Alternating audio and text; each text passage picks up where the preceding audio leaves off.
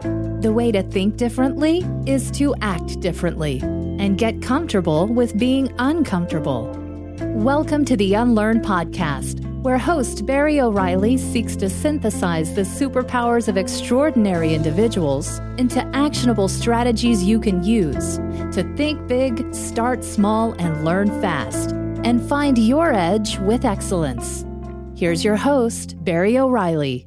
Welcome to the Unlearn Podcast. On this show, I'm delighted to be joined by Jeff Gotheldt. Now, Jeff and I know each other well from being authors in the Lean series. In fact, the way I actually met Jeff is he was one of the first reviewers of Lean Enterprise. The first draft, he told me it sucked. We've been best friends ever since. So it's a pleasure to have him on the show to actually share his new book, Forever Employable, and stories about where he's had to both learn and unlearn throughout his career to be forever employable. We dive deep on how he recognized when he needed to change, how he's built his personal brand or perspective, really based around his purpose, his values, and the mission that he hopes to bring to the world. It's been a fun episode to talk to him. I think you're going to enjoy it.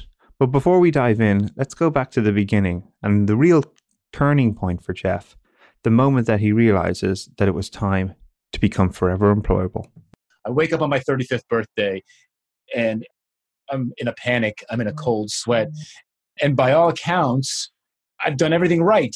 Everything's good. Everything is what it should be. I'm married. I have 2 kids. I have a house. I got a couple of cars. I live in the New York City suburbs. I've got a good paying job in New York City. Everything's the way it should be, the way that it was supposed to be and planned. And I kind of marched my way. But I wake up on my 35th birthday and I'm terrified. I'm terrified that in 5 years from then, I will be 40, which meant at that point from that side of 40 that I would be old, I would be overpaid and unemployable. Because I was managing a design team in New York and I was hiring younger designers. And these designers that I was hiring were better than me. They were faster than me. They had newer skills. They were hungrier than me, and they were cheaper than me. I knew that because I know what I was getting paid and I know what I was paying them. And I was terrified that in 5 years, my skills were going to atrophy and my salary requirements were going to be too high and I wasn't going to be able to find jobs. And I was seeing this happen with colleagues who were a little bit older than me as well. And so I made a resolution. I resolved that morning to myself to never look for work again. That panicked, oh my God, I got to update my resume and apply for jobs and chase down these leads and get the next thing and the incremental salary bump and the incremental title and a couple more people to manage. I'm not going to do that anymore because I'm going to lose that game. The higher up you go in the corporate ladder, the fewer jobs there are. That's the nature of leadership and management, right? And so I decided I'm not going to look for jobs anymore. I'm going to have jobs look for me. Have the work find me. So I love this for a number of reasons. The first thing that sort of spins to my mind is, it feels like the corporate race or whatever we want to describe it is, you're pushing your way. You're pushing past people. You're fighting to get that job, get that promotion. You're pushing. And yet what you're describing to me here, which I really love, is a pull system. Is instead of pushing yourself into the world, you're going to create pull that people want to come to you. Now, I like that. So how did you sort of find that little transition? It's fun to say those words. I'm never going to look for work again, right? Jobs are going to find me. And then the birds are tweeting and the crickets kick in and you're like, you go back in and finish your coffee or whatever. But no. Right. And rewrite my resume. Right. But no, so I say those words. And then like 4 big questions come up immediately. And the first one is, does anyone know who I am?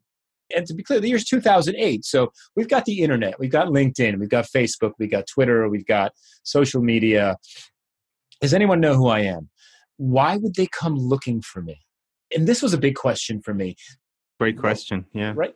What problem do I help people solve?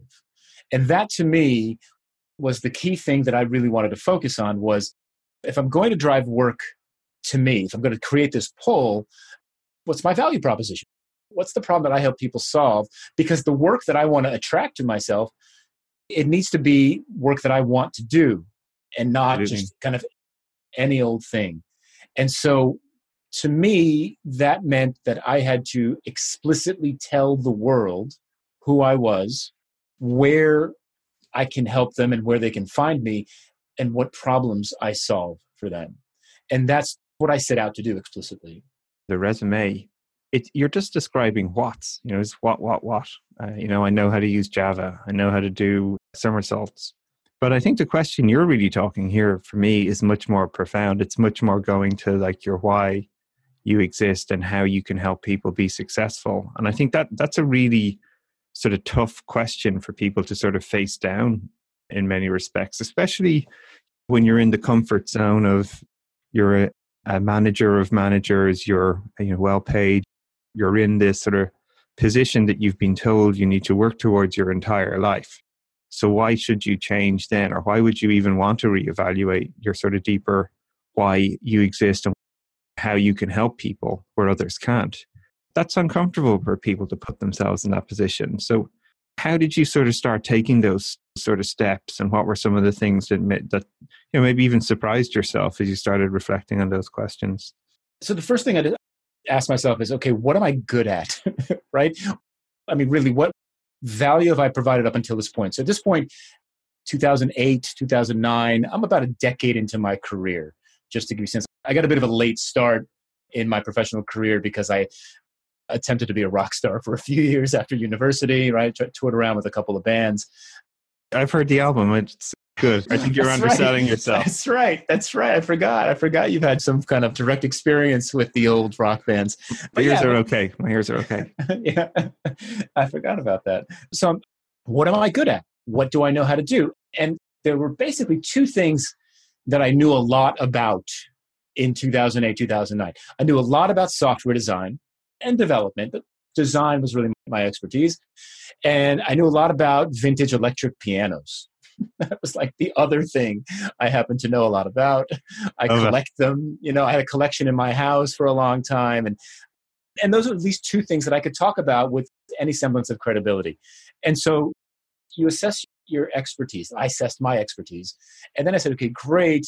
Where is the world heading? Right? Kind of like, and where is my audience really? And where's the audience growing? Because ultimately, if you're going to plant a flag somewhere, you want to plant it in a growing market, right? Rather than a niche one or one that's shrinking. And sadly, the vintage electric piano market is not growing. It's a very niche culture. And software design and development certainly growing and continuing to grow. So I decided to double down and I said, look, I'm going to go out there and I'm going to create a public presence. You can call it a personal brand. I know some people poo-poo that term. I disagree with that. But I was going to go out there and explicitly start sharing my expertise. And my expertise at that time was software design, user experience design, that type of thing. And that's what I set out to do initially. Awesome. Yeah, I think this is great as well. Like the evaluation step is kind of interesting as well. Like being sort of candid and honest with yourself, like really in essence owning what you believe you're good at or what you actually enjoy as well, I think is a real important part of what you're describing here. And I like this notion of like picking where you're going to play, and you're going to play to obviously where you think you can potentially win as well. Software feels like, and I can imagine at the time it's a growing industry. In retrospect, you can see why you sort of chose that path. So how then, as you start to get started to build up this sort of brand or awareness, or it's a very competitive space, software as well too, right? Like there's people see it's lucrative. They see that there's a lot of benefits to being in that industry. How do you also find the sort of style or the way you not only position yourself, but like what are the sort of values and principles you're going to live by to sort of grow what become your brand over time? What were some of those decisions you had to sort of make? Because that's very different from the internal, sometimes company brand of like Jeff runs the design team. He'll help you out. He's difficult to work on this situation. What were some of those choices you had to make as you bring this sort of personal or public persona to life? It's overwhelming when you set out in this direction to say, look, I'm going to create a presence for myself. It's overwhelming today. It was seemingly equally overwhelming even back in the mid-2000s. I set out to talk about user experience design, software design, and even back then, 2003, 2005, 2008, 2009, it felt like everything had already been said. what could I contribute to the conversation that hasn't already been said? I actually did this research exercise recently where I went back to try to find the earliest blog post I'd ever written. What was the first thing I wrote? And I think I found it. I wrote it in 2003. So this is roughly when I was 30, right? So 5 years before the epiphany or the big resolution. And it was a blog post I'd written comparing creating wireframes with HTML versus Visio, right? That's what I knew how to write about. And so it seemingly, it's not like there were no articles written at that time comparing tools for creating wireframes, but this was my experience. And that when I found that article and when I thought about that, to me, there was a realization there that I can tell this story because this is my story. No one else has this story. Right? The steps that I took to get to the knowledge point that I have with these two tools or with my job or with my leadership experience or whatever it is, no one took those steps. No one has ever taken those steps. I'm the only person who did the things to get me where I am today. And with that, I can tell a story that no one else has. And that's how you start to differentiate it and stand out. This just resonates massively with me. It's funny as you're sharing sort of this stuff. Similarly for myself, the first blog I ever wrote was called the Systemico model. And it was basically a model for prioritization. And I remember thinking about writing something was the most alien thing in the world for me. I'm dyslexic, solid history of D+ in English literature. And I was working in ThoughtWorks at the time. And the way I was working was people were asking me to sort of show them how things were being done. And then someone just said to me, why don't you just write about this? And every part of me was like, writing? Are you joking? Who's going to read it? Nobody cares about what I think. I don't even know if I know what I think. But, it was good enough that there was people that encouraged me a little bit to do that. And all those sort of questions that you're sort of touching on as well. It's what new do I have to say? What's different about what everybody knows this stuff? All the imposter syndrome just lives and breeds up and becomes a monster, right? And does that ever go away, by the way? No, I don't think it does, no. But the bit that really just what you were saying before that jumped out at me is that it's your perspective and that's unique, and that's one thing I definitely would share with many people if they ever reach out about how to sort of start down such a path is it's your perspective, which makes it unique. And, I sit in hundreds of talks or watch videos or whatever it is. And invariably, I always leave a session that I think I have a knowledge about with one little thing where it's some little unique perspective that somebody has. And that's actually the highlight often of the conferences in some respects for me or whatever, or the articles you read. And I think trusting in that is hard for people. So how do you help them then get started? How do you give them maybe that little bit of confidence to face the uncertainty, to face the imposter syndrome and get started? What are some of the thoughts you have in that space? It's super interesting. So I've been starting to tell this story, this forever employable story now for the last couple of months. And one of the qualities that I discovered in myself to build the kind of career that I have today and the kind of career that I advocate for in the book is self-confidence. And when I've been talking to a few folks about this recently, different audiences and webinars and that type of thing, we do polls. I list the 5 qualities and I say, which of these qualities do you have the most of? And inevitably, self-confidence is always the lowest. Interesting. Yeah. People massively, massively underestimate themselves. People suffer from this imposter syndrome and the self-confidence. And for me, what I look for and what I've been coaching folks to think about is I guarantee you there are experiences that you've had in your life that have given you some self-confidence or have proven to you that you have self-confidence.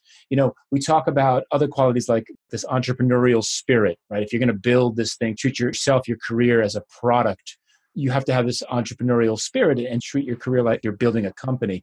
I guarantee you've done something entrepreneurial in your life, whether it's selling candy at school when you were a kid, which I did to make some money.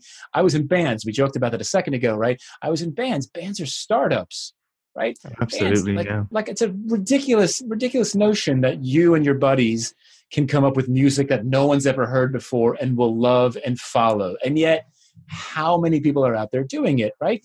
That's entrepreneurial. That's self-confidence. Getting up on stage and playing your music, or especially original music in front of people, it's massive amount of self-confidence. And so how do you take those experiences and now channel them into your career? And to me, if we can remind people that they've done this before, they might say, oh, right. Yeah, I can do this. Like this is not a big deal for me anymore. Hopefully it helps them to start to take that step. Yeah, no, I think that's a massively important part. And I think this underlying part you're sort of alluding to as well is doing something that you really enjoy, that actually gives you energy. I think that often comes across when people like care about a topic or are passionate about it. I think that always just shines through, like, and just give it a try. So tell me then, what was the sort of first step you sort of took to get going, right? You were 35 in one day, the coffee's worn off, or maybe it was there. Yeah, and you're sitting there thinking like, how do I start on this sort of new mission to build this perspective that I'm going to have to start building this idea of a foreverable, employable person that I want to be? What were some of those sort of first steps? And I love hearing the sort of steps if you could go back and do differently, like what were some of the lessons you learned along the way? Yes. So look, the interesting thing is throughout my career, up until that point, up until roughly 2008, my timing was awful. I had really, really terrible time. Like I always showed up too late. I literally missed everything good about the .com, the first .com before it crashed. My first gig, I ended up at a company that had already gone public. I showed up at AOL after it had peaked. Everything was, I was always too late. But I find myself at 2008, I find myself finally, 10 years into my career, finally positioned to catch the wave for the first time, right? Like I totally missed the wave for a decade. And I finally find myself positioned to catch the wave. And the wave in this particular case was the beginning of the global adoption of agile software development methodologies. And one of the biggest challenges of agile software development was how do you integrate design into that world? Oh, absolutely. Yeah. That's like a ongoing debate. I don't know if anyone ever... Right? Yeah. Well, there's a book about it.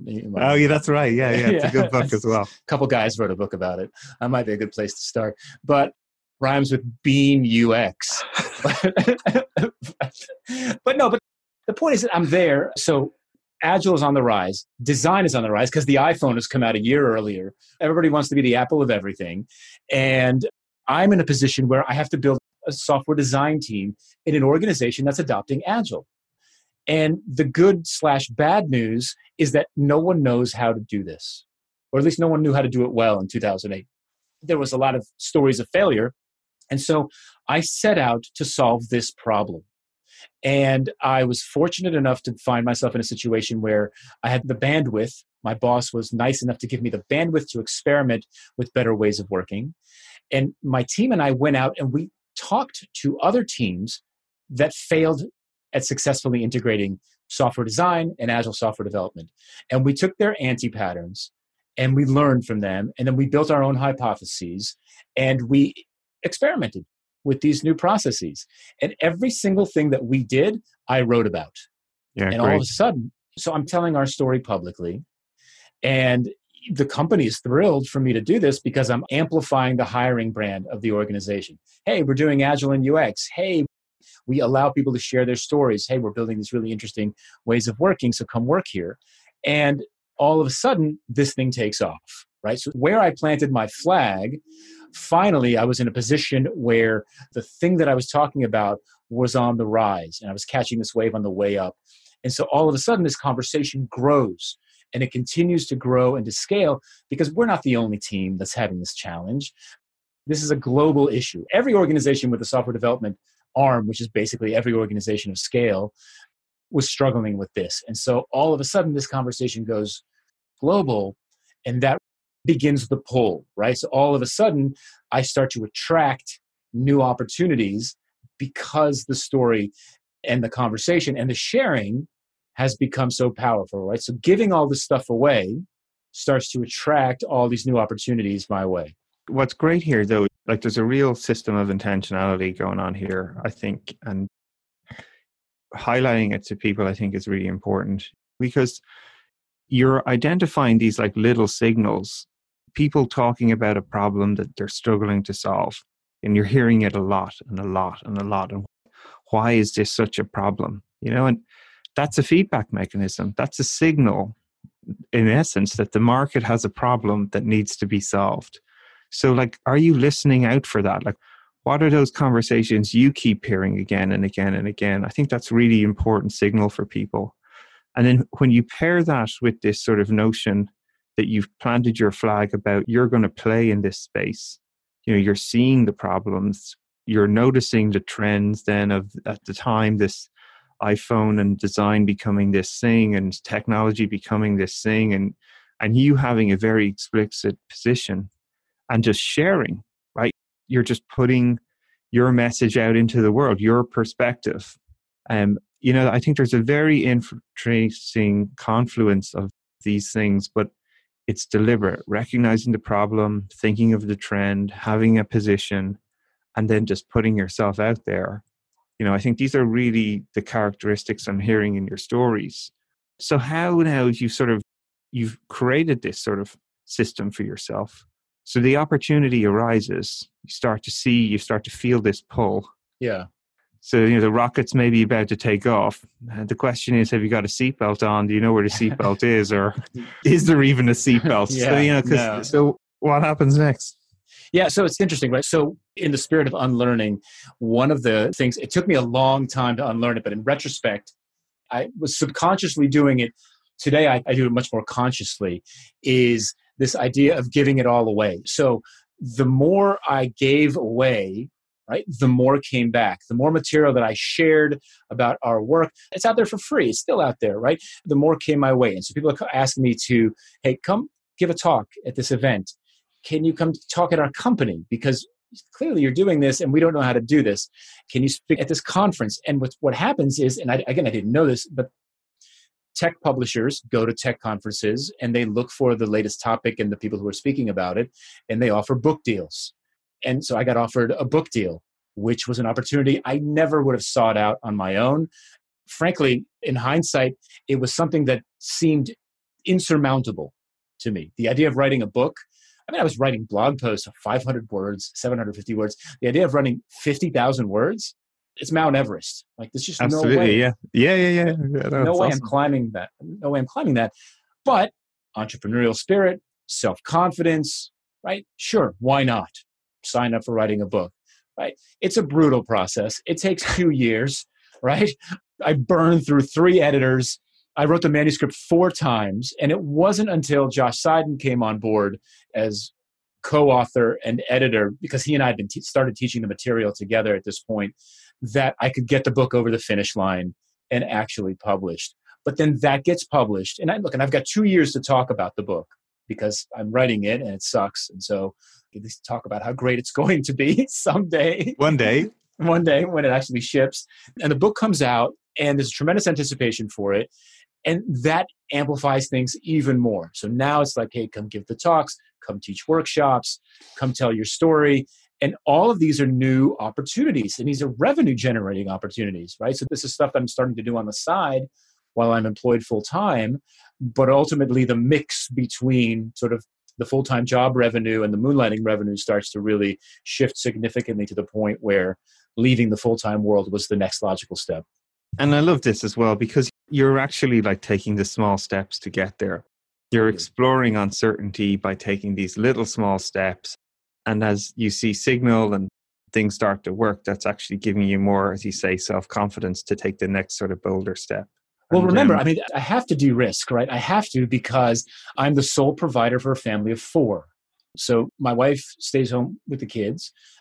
The kids are growing up, right? Kids need to eat, Barry, it turns out, like every day. Tell me about it. You just saw my new 1-month-old. He seems to eat and also gives it back quite quickly. He seems to puke a lot at the moment. But anyway. Congratulations. And so, like, I feel, to this day, I still feel this tremendous pressure to provide for my family and to provide them with a level of comfort that they've grown accustomed to. And so there's no way I'm quitting my full-time job and going freelance without any kind of proof, evidence that this is actually sustainable, that it's actually going to work. Yeah, and I think this is a really important message, though, as well for people listening. Like, I imagine there's a lot of people in that position where, their family, they're providing for other people, their people depend on them. They may have the entrepreneurial spirit, and yet they feel like they're sort of trapped in some respects. And I think one of the maybe things people also need to unlearn is this isn't like from 0 to 100% overnight. I think the process you're describing here is very important about how you've, taken these smaller steps to find out what potentially could work. Maybe, as you described, it's a side hustle. It was moonlighting to the point then that you were able to sort of shift that balance. That's really important for people, because I think a lot of people probably, especially at the moment, we're in the middle of the COVID crisis. Maybe some people are in situations or even in roles or jobs that they're not really satisfied with. Maybe this is amplifying that, if anything, for them, and they mightn't see a way out.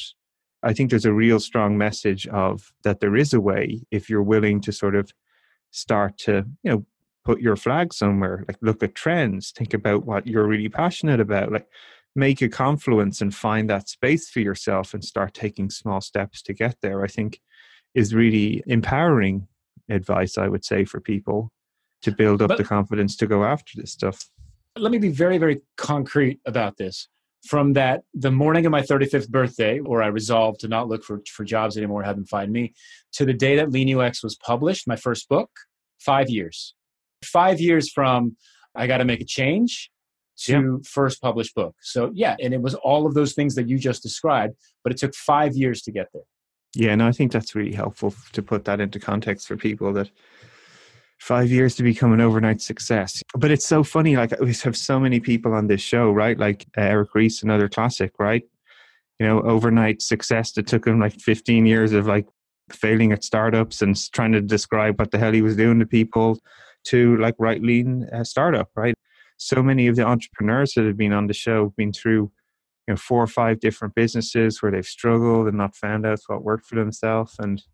But I think the sort of essence here is there is no sort of start and end, though, also to this point. I think the notion, and I'm sure the reason you chose forever, even in your book title, is you just don't do this once and you're done. You just don't unlearn once in life and you're done. This is sort of a continual process, right? So how do you continue to sort of practice this stuff today as you look forward? Right? You've transitioned from being an internal manager right to an author to now, interestingly, I know we both sort of left our jobs to take the entrepreneurial risk together roughly around the same time, which is sort of fun and confluence in many ways as well. What have been some of the other steps now that you have taken and continue to take, and some surprise twists and turns along the way?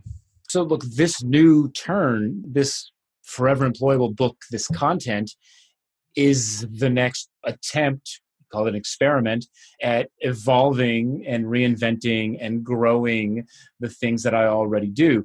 The idea of this book, this idea of this story, has been in my backlog for 2 years. It's been sitting there. I've been terrified to tell it. I've been terrified to write it, because I have built up a reputation. I've built up a thought leadership credentials around the ideas of user centricity, digital transformation, business agility, agile and design, those types of things. And this is far, far more personal. I've never written anything this personal. I'm telling my story, albeit starting on the day I turned 35, but nevertheless, it's my story. And I'm talking about how to deal with things that people deal with on a personal basis, not on a team basis, not on a corporate basis. And this is kind of the next big step for me, the next big reinvention. And it's an attempt to, we're talking about unlearning, it's unlearning the fears of getting personal, becoming vulnerable in public. Something I'm not particularly good at. It's not something I've been very good at. It's not something I've done very often, from the stage or in my writing or anything that I've produced. This is by far the most personal and vulnerable thing I've put out there. And I have to tell you, Barry, I've been blown away. The book comes out very soon. I've been putting out a lot of content out there, again, to test it. I've been blown away by the reaction, how much this stuff resonates with people. It's humbling. It stirs up that imposter syndrome all over again, right? But I'm thrilled to see this, because honestly, I was terrified that people would be like, this is not what you talk about, Jeff, so we're going to stop listening. And then I'd Yeah. have to get a real job again. Yeah, well, look, I think there's some really nice nuance here, right? Like just as you sort of had gone through your internal corporate career and promoted yourself from widget maker to senior widget maker to manager of widgets, and then you've taken this step out into the sort of entrepreneurial risk and obviously done exceptionally well in bringing a lot of your writing and your ideas to the market in terms of software. And now this is another step, is how I hear this. And what is really sort of stands out for me too as well, and I really enjoy hearing you say this, is like the more vulnerable I find we put ourselves out there, the more authenticity we bring to like who we are, what we really care about. It should feel that a little uncomfortable. It is being a little bit bold to sort of get outside our comfort zone. But when you're backing that up with authenticity, with vulnerability, with something that you really believe in, people respond to that because you're telling your story, you're telling what you've learned, you're sharing your mistakes. And, in many ways, that's such a counterintuitive idea for so many people because they're used to someone who knows all the answers, someone who's a deep 25 years expert in every single field. So all these notions that we're sort of conditioned about what great is. And yet what great really is and often the opposite of that. People who don't know the answers but are willing to find out. People who are willing to say, look, this is my best shot at something. It mightn't be perfect, but it's the best that I've got. This is my experience. Yeah, I've made some mistakes. Things haven't worked out for me, but here's how I responded to that situation. This isn't easy. It's actually really hard. And it's been tough for me. And here's why. That's real. That's showing up. That's great leadership.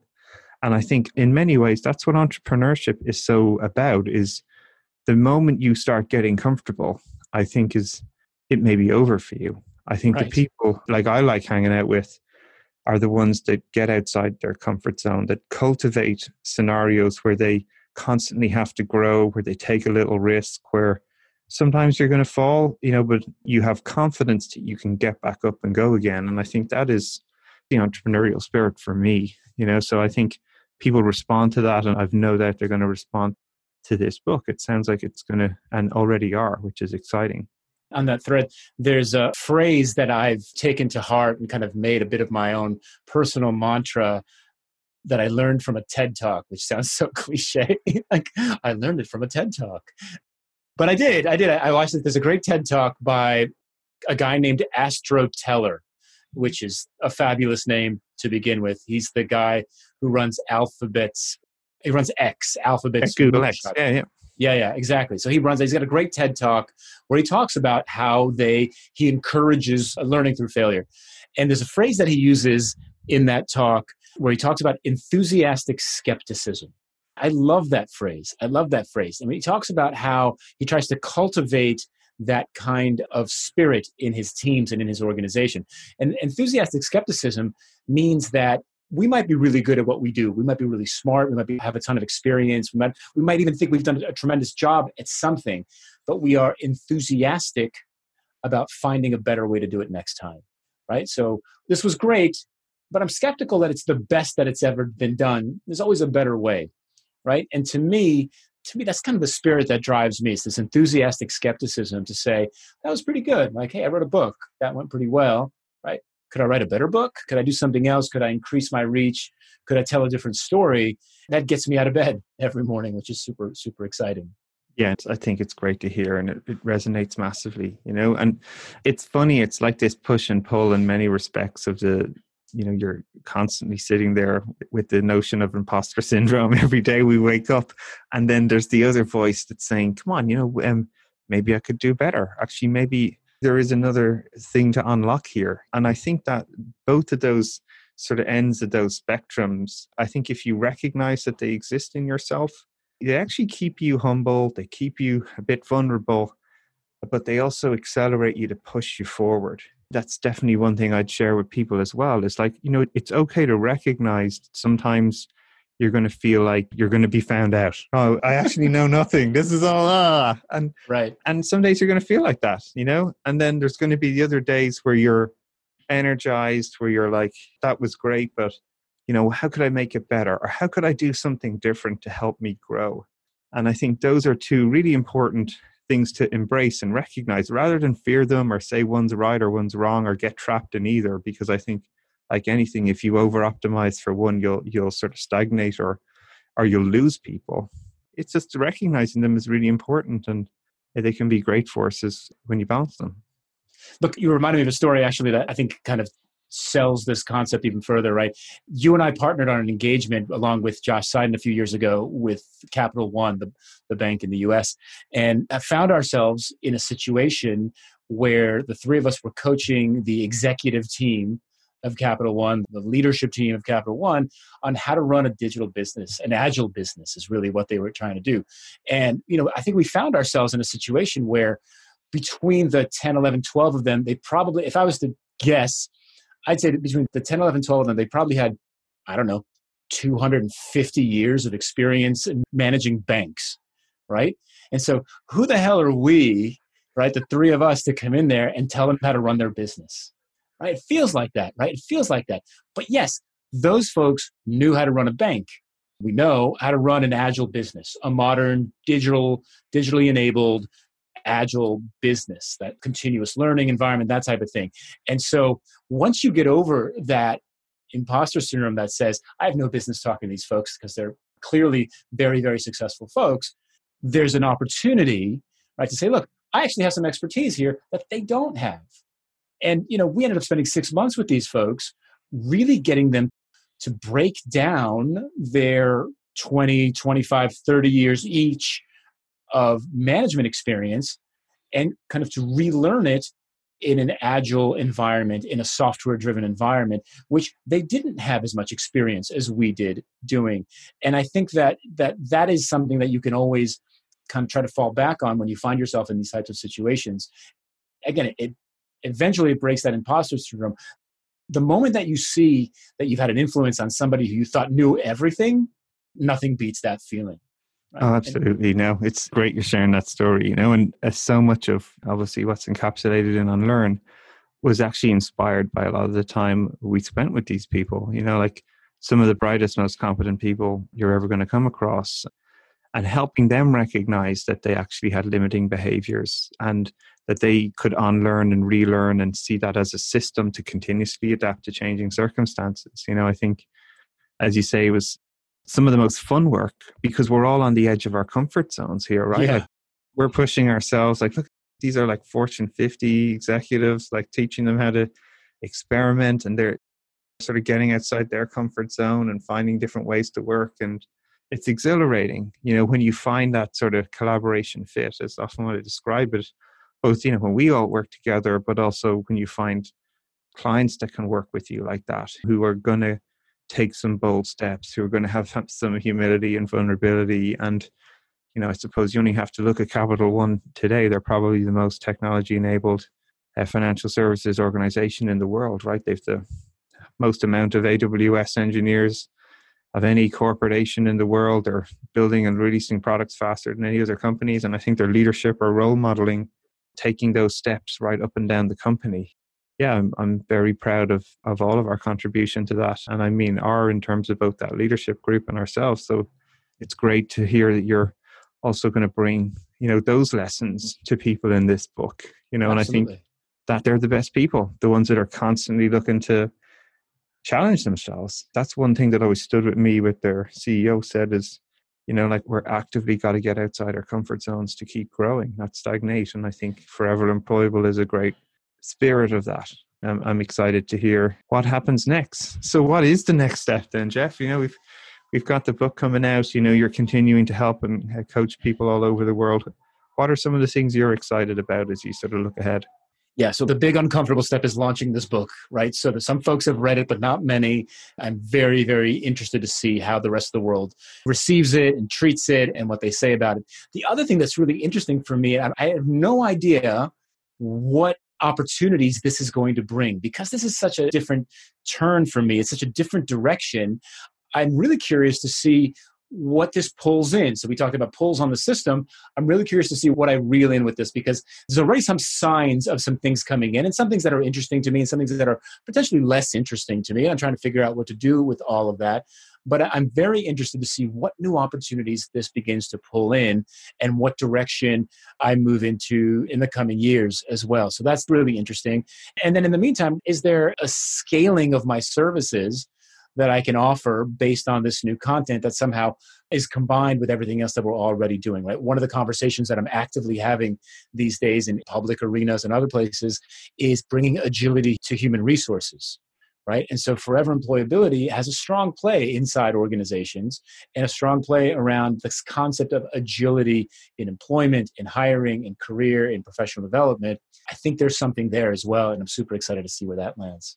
Well, I'm excited to see what you do. I'm sure I'll be sitting on the front row eating my popcorn, watching as we go along. Look, it's been a pleasure to have you in the show. I love and enjoy collaborating with you. I look forward to much more great things that we'll do together in the years ahead. And maybe you can make sure that I stay forever employable and keep challenging me, that I don't get too comfortable. Thanks very much for having it. Thank you, Barry. Cool.